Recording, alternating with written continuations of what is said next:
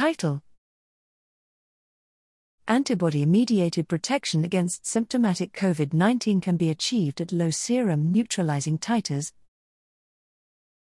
Abstract: Multiple studies of vaccinated and convalescent cohorts have demonstrated that serum neutralizing antibody (NAB) titers correlate with protection against COVID-19. However, the induction of multiple layers of immunity following SARS-CoV-2 exposure has complicated the establishment of NABs as a mechanistic correlate of protection (COP) and hindered the definition of a protective NAB threshold. Here, we show that a half-life extended monoclonal antibody, adintrevimab, provides approximately 50% protection against symptomatic COVID-19 in SARS-CoV-2 naive adults at low serum NAB titers on the order of 130.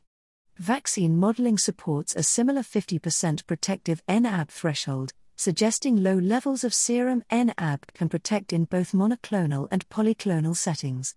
Extrapolation of adintrevimab pharmacokinetic data suggests that protection against susceptible variants could be maintained for approximately 3 years.